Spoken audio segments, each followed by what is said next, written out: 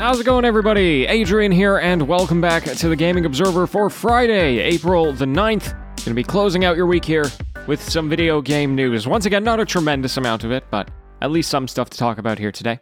So let's jump right into it. The first bit of news that I have for you here is that Streets of Rage 4 is going to be getting a new paid DLC. It's called Mr. X Nightmare. And this is going to be adding 3 new fighters, which includes a fighter who actually appeared as a boss in the original campaign. They're also going to be adding a survival mode, though they didn't give very many details about what that would entail. It's just a new game mode.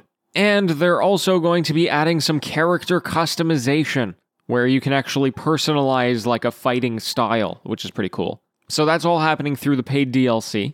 No current release date. And then they're also going to be getting a free update out there for everybody, adding a new difficulty mode, some new training options and practice, as well as some free cosmetic options for the characters. So that's pretty cool. Once again, that's Streets of Rage 4, Mr. X Nightmare. It has just been announced that the newest game from Arcane Studios, Deathloop, has been delayed to September 14th. It was originally slated for this May, so that's, a 4-month delay. They didn't give much of a reason besides the typical boilerplate delay message, although I'm sure COVID had something to do with it. And I don't know, if you've never heard of Deathloop, it's a pretty exciting new game that's coming out. It's from the people who made Dishonored and Prey.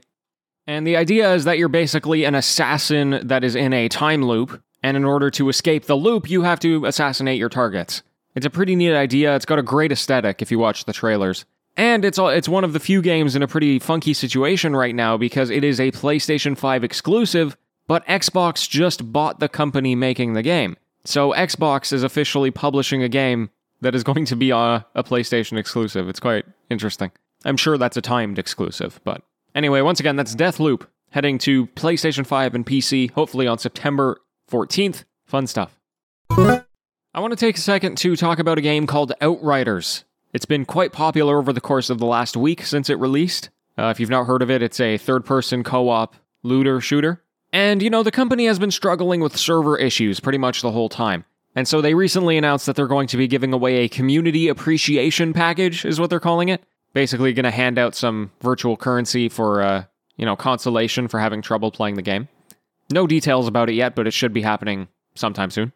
And it'll happen at the same time that they bring the first big patch, which is hopefully going to solve a lot of those problems. There's something else happening with Outriders, though, which I find very interesting, which is that a lot of people have now gotten to the end game of it, right?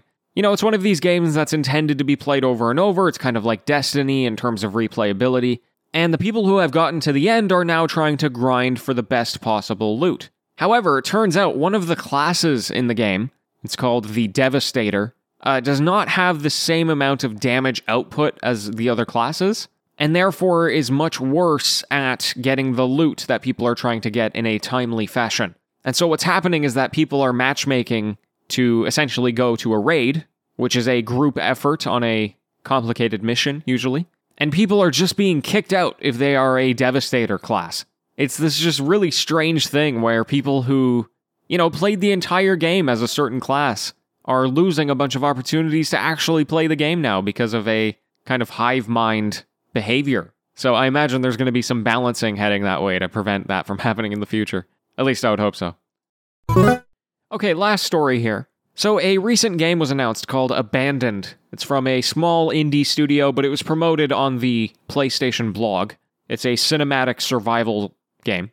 And for some reason or another, the internet just started going wild, thinking that it was a hidden Hideo Kojima game. Now, that's not totally crazy because Hideo Kojima has done stuff like that and just made up a development studio for marketing purposes. But there's 2 important notes here. First of all, it's not a Kojima studio. They came out and very publicly said, I wish we were, but we aren't.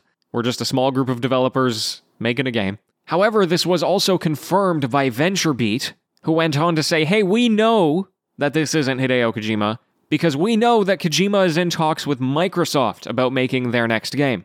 That's a journalistic scoop right there. So their last game was Death Stranding, and they did a PlayStation deal, and now they're at least considering going to the other side and making another game. So we'll see how it turns out. But there you go, that's from the rumor mill. I don't usually cover rumors, but it's a slow news day. My friends, thank you so much for tuning in. That's all the time I have for you. My friends, I am in my final week of school ever, and I've got a few projects to finish up. So I'm probably not going to be back this weekend with any variety shows, but I definitely will be back on Monday with the news. And then after that, hopefully it's going to be weekend shows every time, because there will be no more school. Once again, thank you so much for tuning in. I'll be back on Monday. And until then, happy gaming, everyone.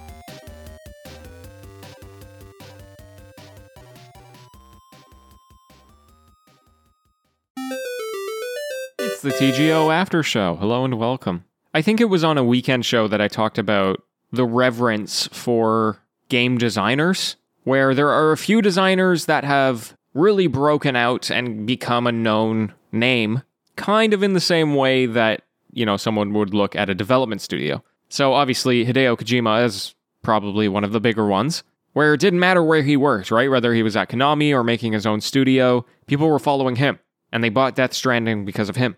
And he got, publishing deals because it's him. There's not too many people that can do that, right?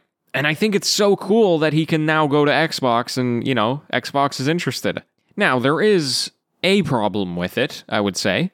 It's great for marketing, obviously, right? Like, putting the name Hideo Kojima on something is going to give it legitimacy. It's going to get people's attention. But it also kind of invalidates a lot of work that has been done on the video game that wasn't done by him.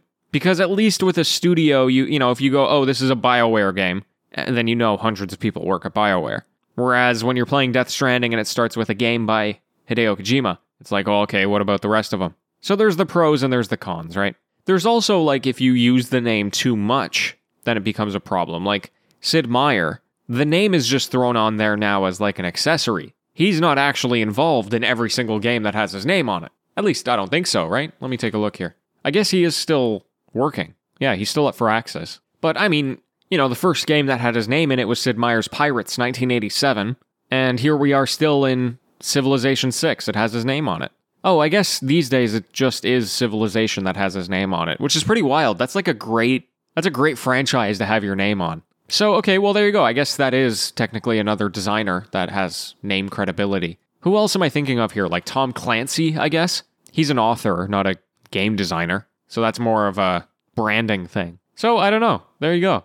I think it's pretty cool. Edmund McMillen is another one, right? The guy who made Binding of Isaac. I would like to see more of that. I think if I ever make a video game, I'll throw my name on it. Why not?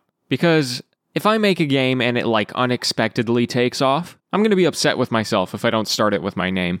I don't know, I might make a game one day. What do you think? It's actually pretty interesting. I've always been the type of person that's like, I don't know if I could ever be a full-on game designer, because I have design skills, and I am artistic in some ways, but not full-blown. And also, I have technical skills, and I could be a programmer, but I wouldn't be interested in being a full-blown one. So I've always been at, this weird in-between, and so I like this idea of being, someone who helps make games, but is not necessarily a game maker. I'm thinking of something like a producer role. My skills lay in, organization and leadership and, making the creativity happen as opposed to making the creativity myself. It was the same situation of me working in the theater industry. I worked behind the scenes, not in the spotlight. Anyway, maybe I'll make a game one day. We'll see how it goes. Anyway, folks, it's late. I'm ready to go to bed. Thank you so much for being here. Until Monday, farewell.